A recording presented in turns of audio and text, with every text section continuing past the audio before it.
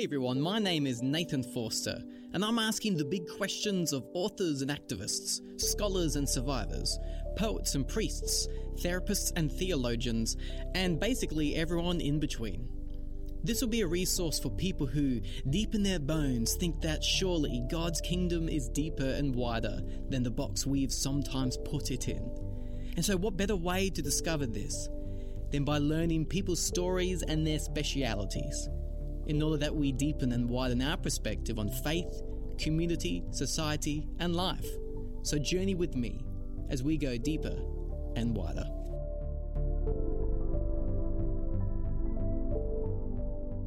In this week's episode, we speak with Professor Ellen Davis on how Scripture speaks of the connection between our relationship with God and our relationship with the land, and the implications this has for us today, especially in light of our current ecological crisis.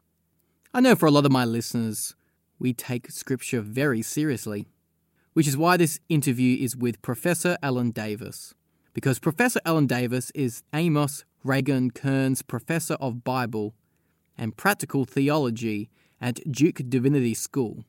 She's the author of 11 books and many articles, and her books include Scripture, Culture and Agriculture, an agrarian reading of the Bible, Biblical Prophecy, Perspectives for Christian Theology, Discipleship and Ministry, and Wondrous Depth, Old Testament Preaching. So, here is this week's interview with Professor Ellen Davis.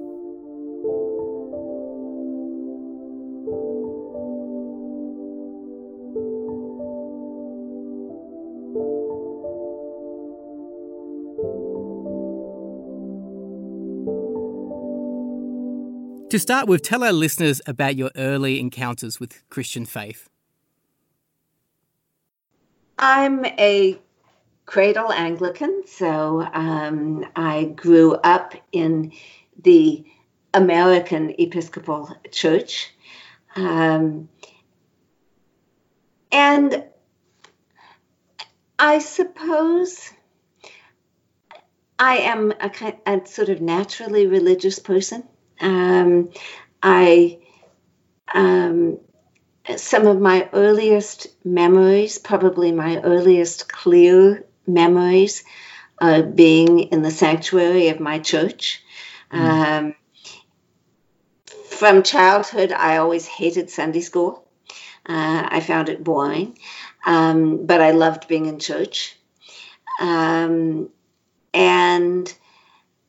there's never been a time in my life where the Christian account of reality did not make sense to me. As one of my teachers once said, no one would choose the Christian narrative first time out. It's just sort of what the only reason to choose it is because it makes sense of all the facts. I didn't choose it, as I say. It was given to me, and yet I have found, as the years and decades have gone by, bringing their own challenges of various kinds, intellectual, emotional, spiritual, I've always found that the Christian account of reality accommodates circumstance. Now, in today's episode, I want to draw particular focus on our understanding of the connection between our faith and our relationship to the land. So, what led you to become interested in this particular topic? My conscious awareness of this as a topic with which I needed to be engaged first as a teacher, then I realized that it would eventually be something I would need to engage as a scholar. That goes back about 30 years probably. And I was about 40 at the time, and I had visited my family in Northern California, the wine country, 50 or 60 miles north of San Francisco. And a friend had driven me to a region I hadn't been to actually since I was a child. And I saw a highway running across in front of a farmhouse that I remembered from very long ago. And it made a very strong impression upon me. And it became sort of a visual symbol of how much a way of life that we had taken for granted, in a sense, that had existed time out of mind, an agrarian way of life based on farming. That way of life was eroding in my lifetime in ways that I could actually see. And coincident with that, I was traveling to Israel with some reasonable frequency. And I first went to Israel when I was 18. So at that time, I'd known Israel for something over 20 years, and realized that landscape was also changing drastically in my lifetime. California and Israel have rather similar landscapes, and they're fragile landscapes. And so to see the two places that I knew best changing within the relatively short span of my life at that time, 40 years. But of course, that's a period with a lot of biblical resonance. I realized that this trajectory is not sustainable. I knew something, as a biblical scholar, I knew something about what has happened in the land of Israel, the Levant, over 4 millennia. And when I put those to keep life sustainable in that region, and when I set those 4 millennia next to my 4 decades and thought about the change in both places, I realized we don't have 4 millennia to go on this track. So I started teaching. And what are we, and what aren't we talking about as well when we talk about the connection between our faith and our relationship to the land? We're talking about the material base of life, of human life and the life of all creatures. So as Psalm 36 puts it, the psalmist speaking to God, Imcha makor chaim, with you is the fountain of life. And what that psalm is talking about is the life of all creatures, both human and non-human. One of the lines in that psalm is, human and beast, you save, O Lord, save.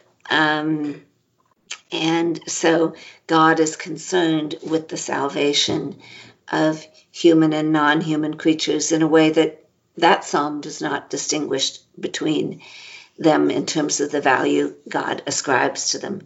Other parts of the Bible do, perhaps, but no part of the Bible severs the connection between humans and non-human creatures, or ascribes value only to humans and not to non-human life. That's what we are talking about in connecting faith and a relationship to land. And that's really good to hear it from that perspective as well, that there isn't this hard distinction. Often people have turned to Genesis and they've used words like, but we're meant to have dominion and things like that. But I imagine that would be a fundamental misunderstanding of what it means to look after creation and have this relationship with our land. First of all, Genesis has more than one perspective on this, and I think that's important to bear in mind. We have a sort of composite creation account which represents different perspectives in the first couple of chapters of the Bible. And I think that the creation account altogether is sensitive to the relationship between human and non-human creatures, but with somewhat different emphases. The word dominion is sort of mostly Christian, to some extent Jewish, but mostly Christian shorthand for a phrase that appears in Genesis 1 more than once, which I translate, this is the blessing for the human beings, that they may exercise skilled mastery with respect to the other creatures. I think exercising skilled mastery with respect to or among, the Hebrew preposition does not mean over. I think that notion of exercising skilled mastery is useful, and it reflects the perspective of Genesis 1, which I think would be described in modern ecological terms as a special species perspective. The humans are the only creature formed in the image of God. It's an emphasis of that first chapter. And when we use a term in English such as skilled mastery, we're talking about a craft. We're talking about a responsibility. But anyone who practices a craft knows that if you're going to do it well, you need to do it with humility. And you are not wielding power in an arbitrary way.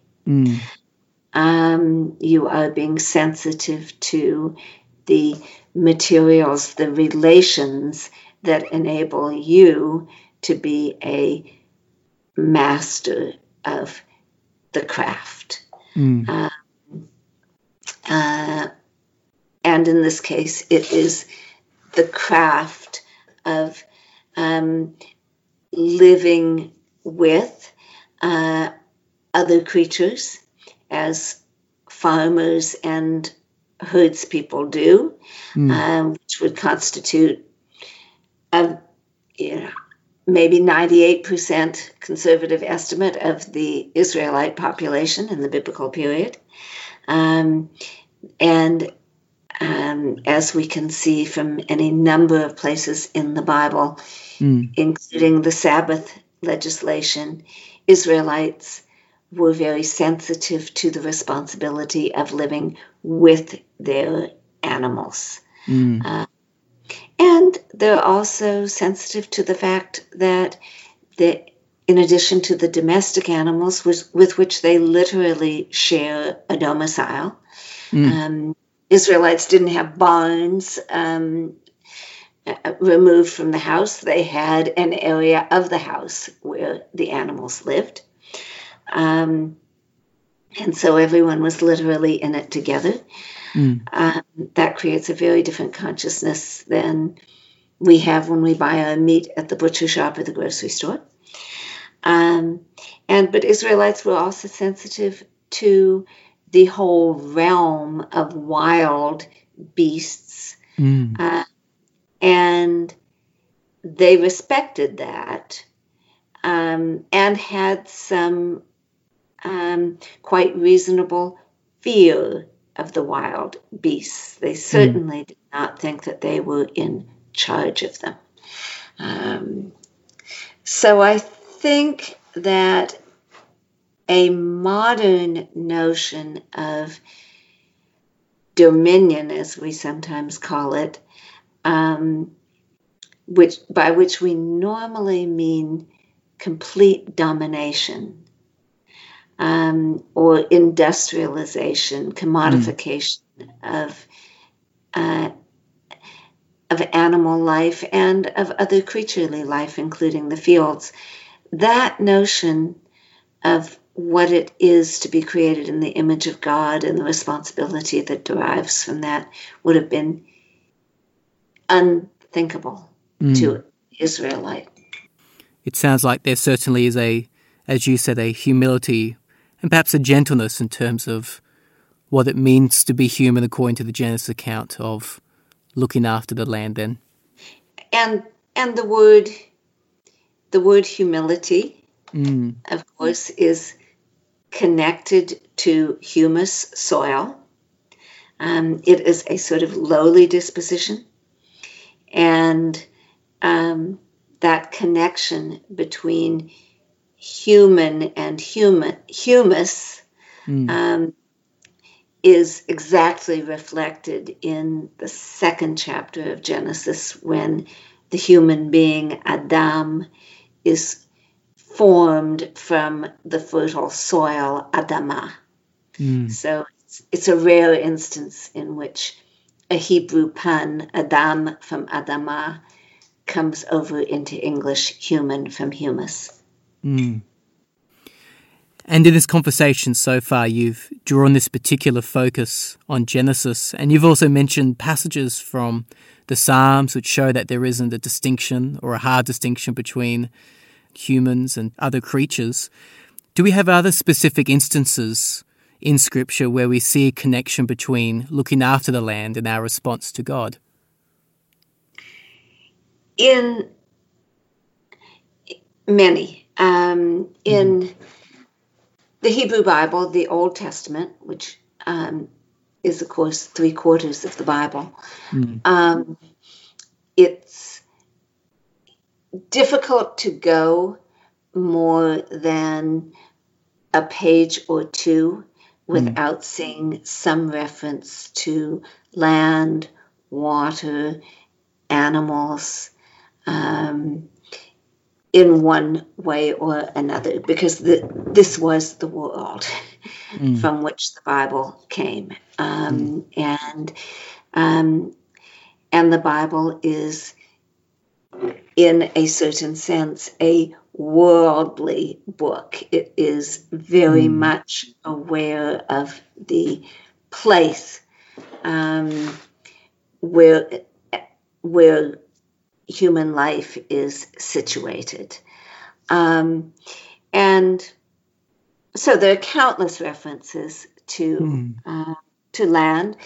One that is particularly powerful to me is in the book of Leviticus, a book that Christians don't read very much. It's very important in Jewish thought and practice of faith. But Christians have tended to bracket it. But there's a line in, I think it's chapter 25, maybe verse 42, when God is looking forward. At this point in the narrative, Israel is still at Sinai, but God is looking forward to Israel entering into the land, and their presence in the land will be characterized by disobedience, sin. And so God is also anticipating that at some point, as Leviticus puts it, the land will vomit out the people. Right. And land has agency in Leviticus and many other parts of the Bible, including Genesis 1. It's just not, land is not inert. It is a creature of God with capacity to respond to God's will. And God says, anticipating Israel being in exile, and then God says, but there will come a time when I will, and this is God's statement of reconciliation, there will come a time when I will remember my covenant with Jacob, and I will remember my covenant with Isaac, and my covenant with Abraham I will remember, and the land I will remember. So if you notice that unusual order, my covenant with Jacob, with Isaac, with Abraham, it's of course reverse order. Normally it's Abraham, Isaac, and Jacob. So we're going back in time from Jacob through Isaac to Abraham, the earlier ancestor, and the land I will remember. The land in that line is, you might say, the earliest ancestor. We are Adam from Adamah, human from humus. And what we also see in that line is that the land itself is a covenant partner. Wow. Because we're tracing the line of covenant. Wow.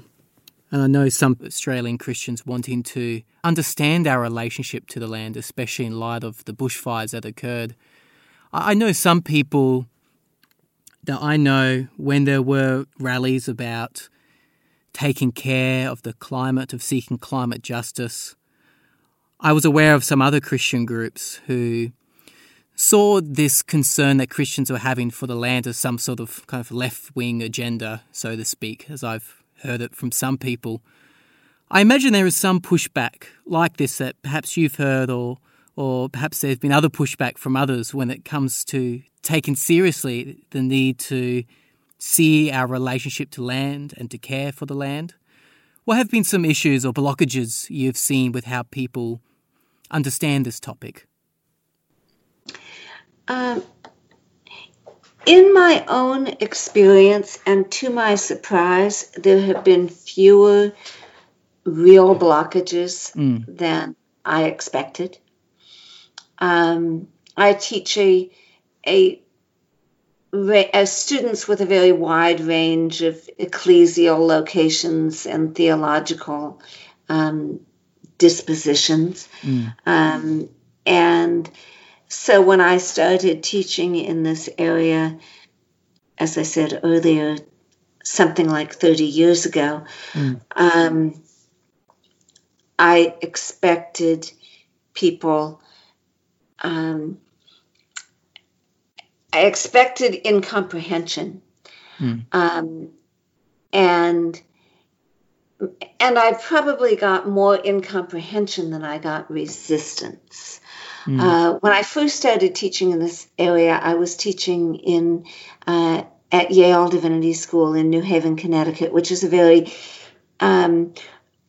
urbanized and industrialized part of the United States, and has been for a long time. So initially, my students would take classes that I would teach in what I called a biblical theology of land or a biblical ecology. They would take them just because they were sort of interested in what I might be teaching. But virtually no one knew enough to think that the topic itself was of interest. And so initially, it was just at the most basic level, an educational challenge of people with an entirely urbanized mindset learning to think about land as something that bore directly upon their own lives. To be honest, it did not take very long to persuade them of that, because after all, we all eat. And yes. food does not originate at the grocery store. But it was a mind shift. And as I continued teaching in this area, I made a couple of relocations in my job, moving progressively further south along the eastern seaboard seaboard of the United States, first to Virginia, then to North Carolina, where I live now.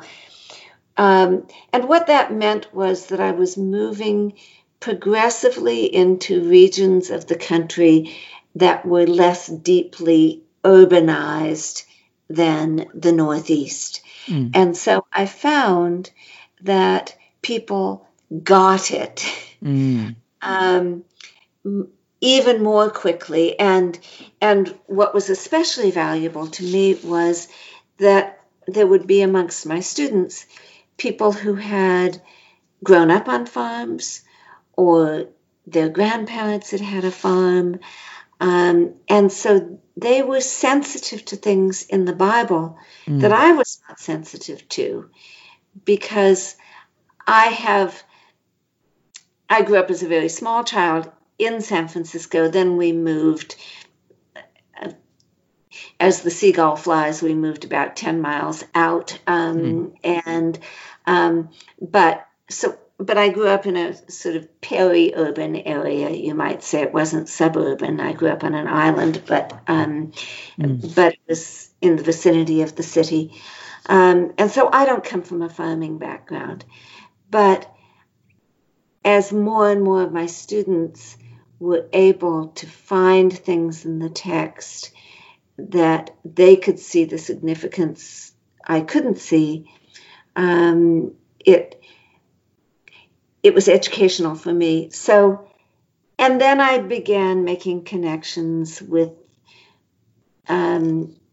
colleagues, Norman Worsborough, Wendell Berry, Wes Jackson, people for whom farming is their life. And they then were able to further my education and tell me where I might not be understanding what the Bible was saying. And it was also encouraging to see them read through my eyes, read the Bible in ways they had never encountered it, even if they had grown up in churches full of farmers. No one had drawn the connections for them, perhaps in part because they were taken for granted, and perhaps because in my lifetime and their lifetime, the United States and increasingly the world have moved more and more in the direction of industrialized agriculture, and therefore a theological perspective that is utterly divorced from the land. And on that, in terms of what we are seeing in the 21st century, what would you say is our current relationship to the land? And how does our faith challenge this relationship?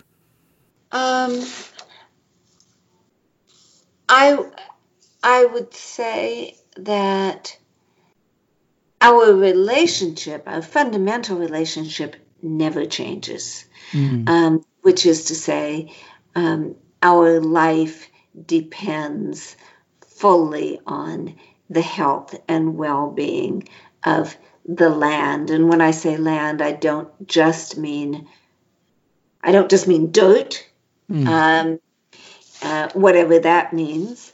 I mean the communities of life that constitute soil, water, air, none of which is a simple substance, all of them filled with living things.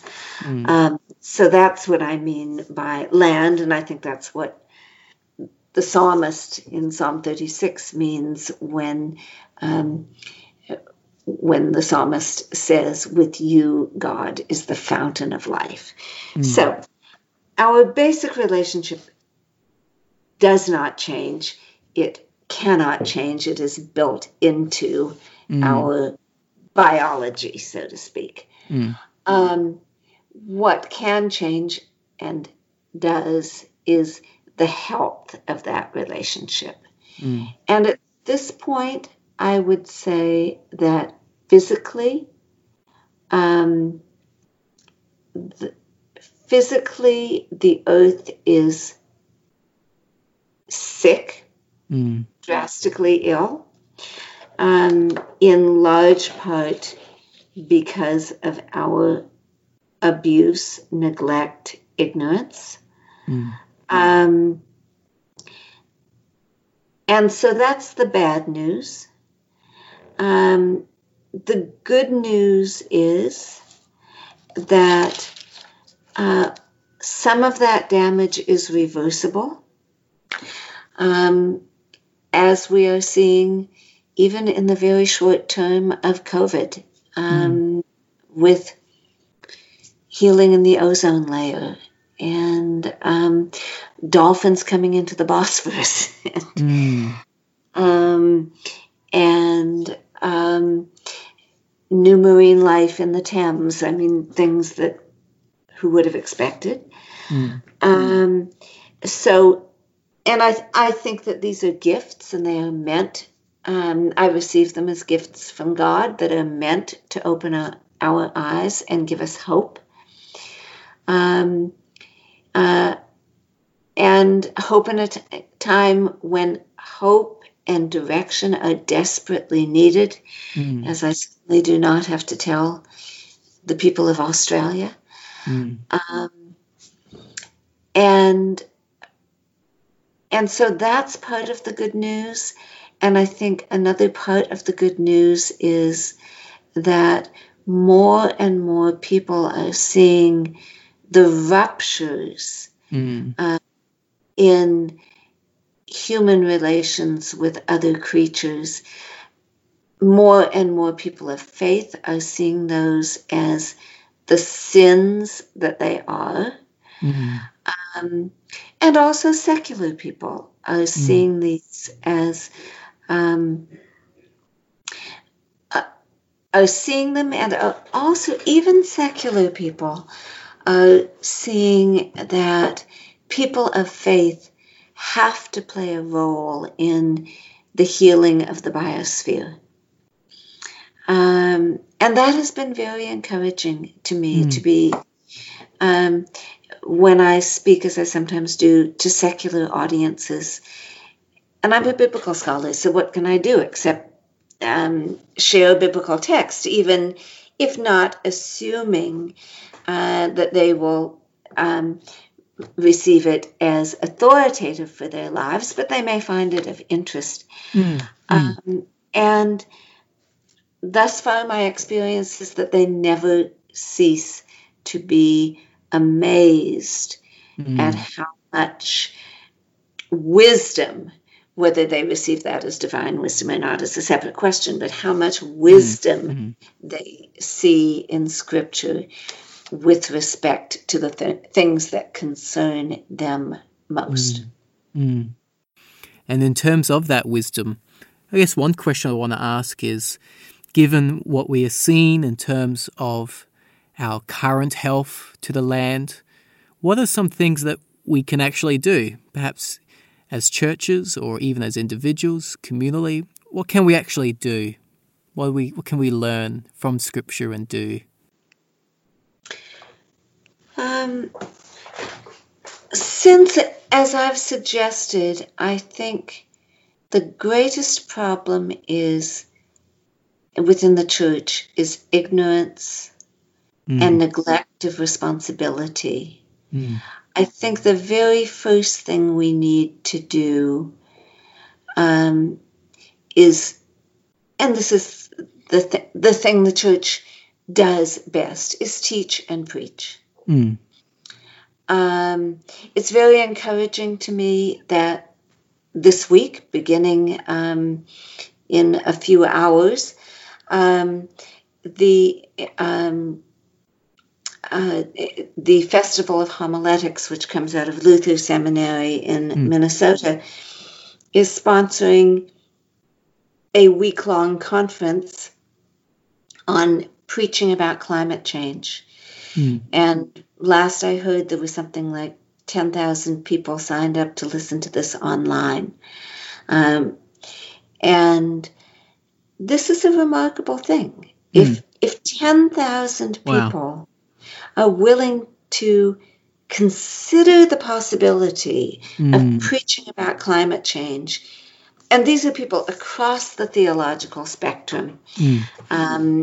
Most, if not all of them, North Americans, but I think it would be a similar theological spectrum to what one would see in Australia. And I believe there are also some African speakers. If 10,000 people were willing to engage this topic in their churches, that could be a game changer. And as one of my seminary teachers says, if you're preaching well, then your teaching burden should be increasing. People should be coming to you and saying, can we learn more about that? And so at all levels in the church, engage in studying these issues together. I'm pulling back a little bit from the word teaching, simply because many of us would say, well, I don't know enough to teach about this. If I'd waited to know enough to teach about it, I would never have done anything. You just need to start studying it with the people who have been given to you.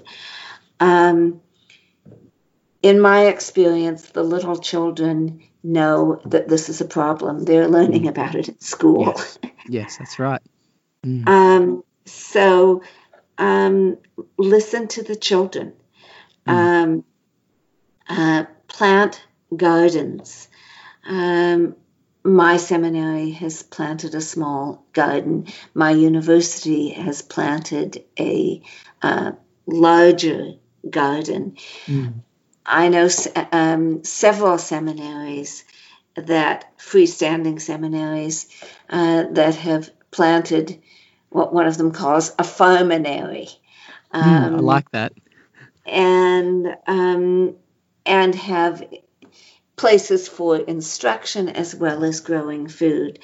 Something that, partly because of my age, I'm increasingly sensitive to the fact that most clergy in North America seem to know nothing about green burials and responsible ways of honoring the dead and the earth at the same time. And so for me, a very encouraging thing, as I have just revised my will, has been to learn what might be a good alternative to either vault burial or cremation, which is itself fairly damaging. And I've recently learned about aquamation and told my bishop about it. And several of my clergy friends who did not know who were very concerned about green alternatives, but did not really know any of them. There are, of course, also churches that are establishing green burial grounds if they are in a rural location. Those are some things that come immediately to hand.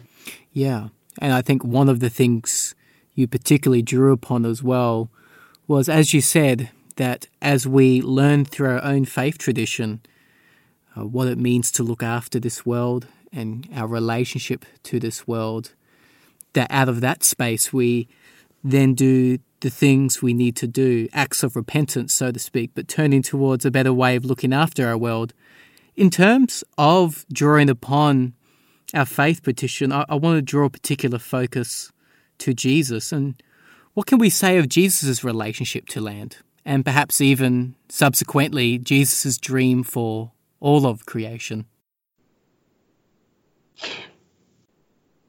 The very first thing that comes to my mind is that Jesus is the firstborn of all creation. And so And thinking of the Apostle Paul, if anyone is in Christ, new creation. So if we take these things seriously, then it moves us into a somewhat different, and I would say vastly expanded concept of what it is to be in Christ as the firstborn of all creation. This is something that it's interesting. I think that North Americans tend to have a very individualistic notion of their relationship with Jesus. So Jesus getting little me to heaven. And I don't think that's an understanding that has very deep roots in the Bible. Agreed. And a lot of my teaching over the last couple of decades has been amongst East African Christians who, while they have been certainly exposed through Western missionaries to that way of thinking, that is not that it's not very congruent with the way in which their people have lived time out of mind. And so when I have opened up a different way of thinking about our relationship with Jesus, it instantly makes sense to them in a way that a more individualistic approach never did really make a lot of sense. So I think of one of my East African students. I was studying with a group of senior clergy and teachers, and we were looking at Genesis 1, and I drew their attention to the prevalence of the word seed, S-E-E-D, in Genesis 1. And Genesis 1 is very, very aware of the fact that the land of the Bible is a seed-rich area. This is why it's one of the cradles of agriculture 12,000 years ago, because it's a land rich in the kinds of seeds that are nutritious for human and animal life, domestic animal life. So I drew their attention to the word seed, and I said, what does this make you think? And I remember one of the students said, in addition to their talking about what seeds meant to them, I was in South Sudan, and they talked about the loss of seed in the course of 50 years of civil war, and seeds coming back now in not really a time of peace, but they were able to return to farming. And so they talked about literal seed sowing, but one of them said, but Jesus is the seed of the new creation. And I thought that way of moving from a literal to a theological understanding is one that is deeply embedded in the Bible. And I think is absolutely, it will be very hard for Western-oriented Christians in North America, in Western Europe, maybe in Australia. Indeed, Australia, yes, as well. For Western-oriented Christians, it'd be very hard for us to grow our theology to respond to this crisis if we do not listen to Christians in the majority world, as I've experienced it in East Africa, in South Africa, in Indonesia, where there's still a largely rural population that cherishes indigenous traditions, even if they are hindered from practicing those traditions with increasing encroachments of industrial agriculture and westernized theology. You know, in listening to this and hearing this perspective, I can't help but think of that part in Paul's letter to Rome in chapter 8, where he speaks about how creation is longing and waiting for the children of God. And I can't help but think of that as I hear this, of how creation itself is waiting for us to take up our role of what it means to be human, in a sense, to be people who tenderly and in humility take care of our world and realize our relationship to this living thing, creation, and the importance of that.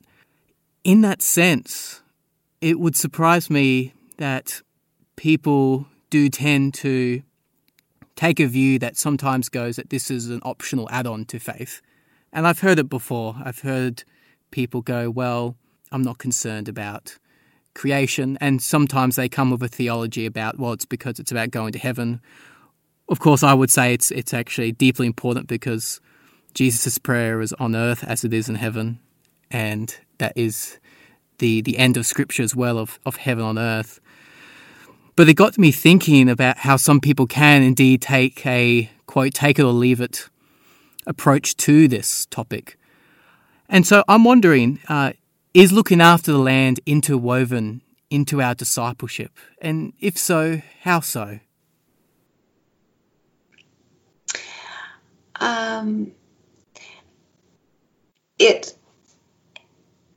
I would say absolutely it is interwoven into our discipleship. If one wants to begin from the scariest perspective, I think of the Revelation chapter 11, when those beneath the throne of God say the time has come to destroy those who destroy the earth. That's a fairly chilling perspective. And from the prophetic book of Revelation, we are living in a time when we are seeing that those who destroy the earth are indeed experiencing terrible destruction. And of course, that is never on it's never on an individualized basis. Everyone suffers. Yes. And the book of Revelation is well aware of that. And the prophets through the whole Bible are well aware of that. I would say that a very basic way of beginning to practice discipleship in this area is to listen to how we pray.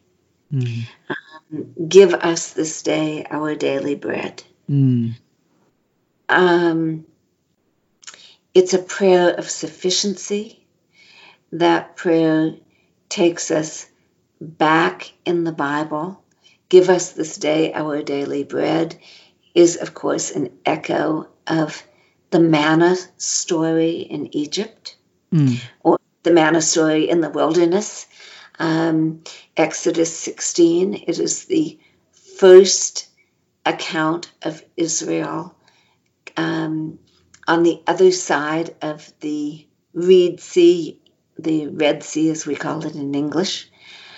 And the very first thing the Israelites have to figure out, the very first thing that they have to be obedient about is how they're going to eat.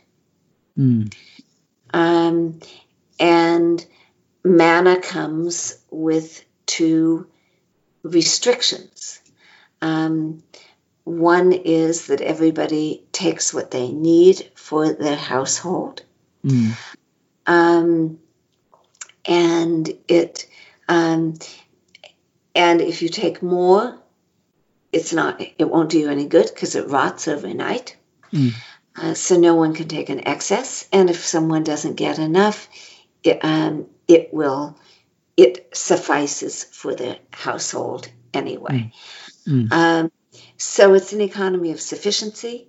It's also an economy that knows how to stop. Mm.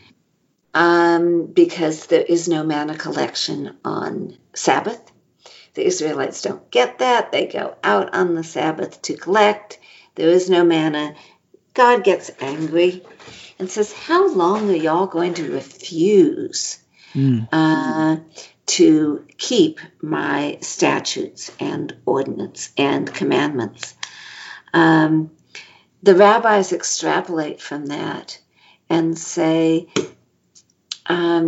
Torah at Sinai, Israelites are on their way to Sinai at this point. It's Exodus 16. They'll get to Sinai in chapter 19 of Exodus.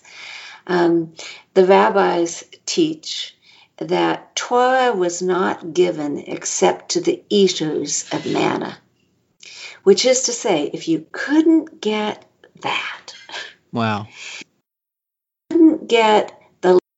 if you couldn't get stopping, then what are you going to do with the rest of the commandments? And very relevant for us today, especially as we face the times we find ourselves in.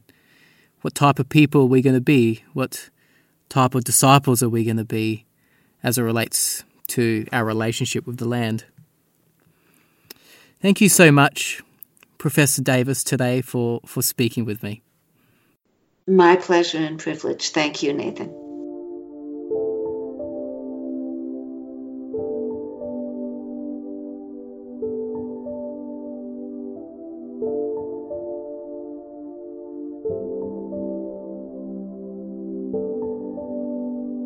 Well, that was today's interview with Professor Ellen Davis.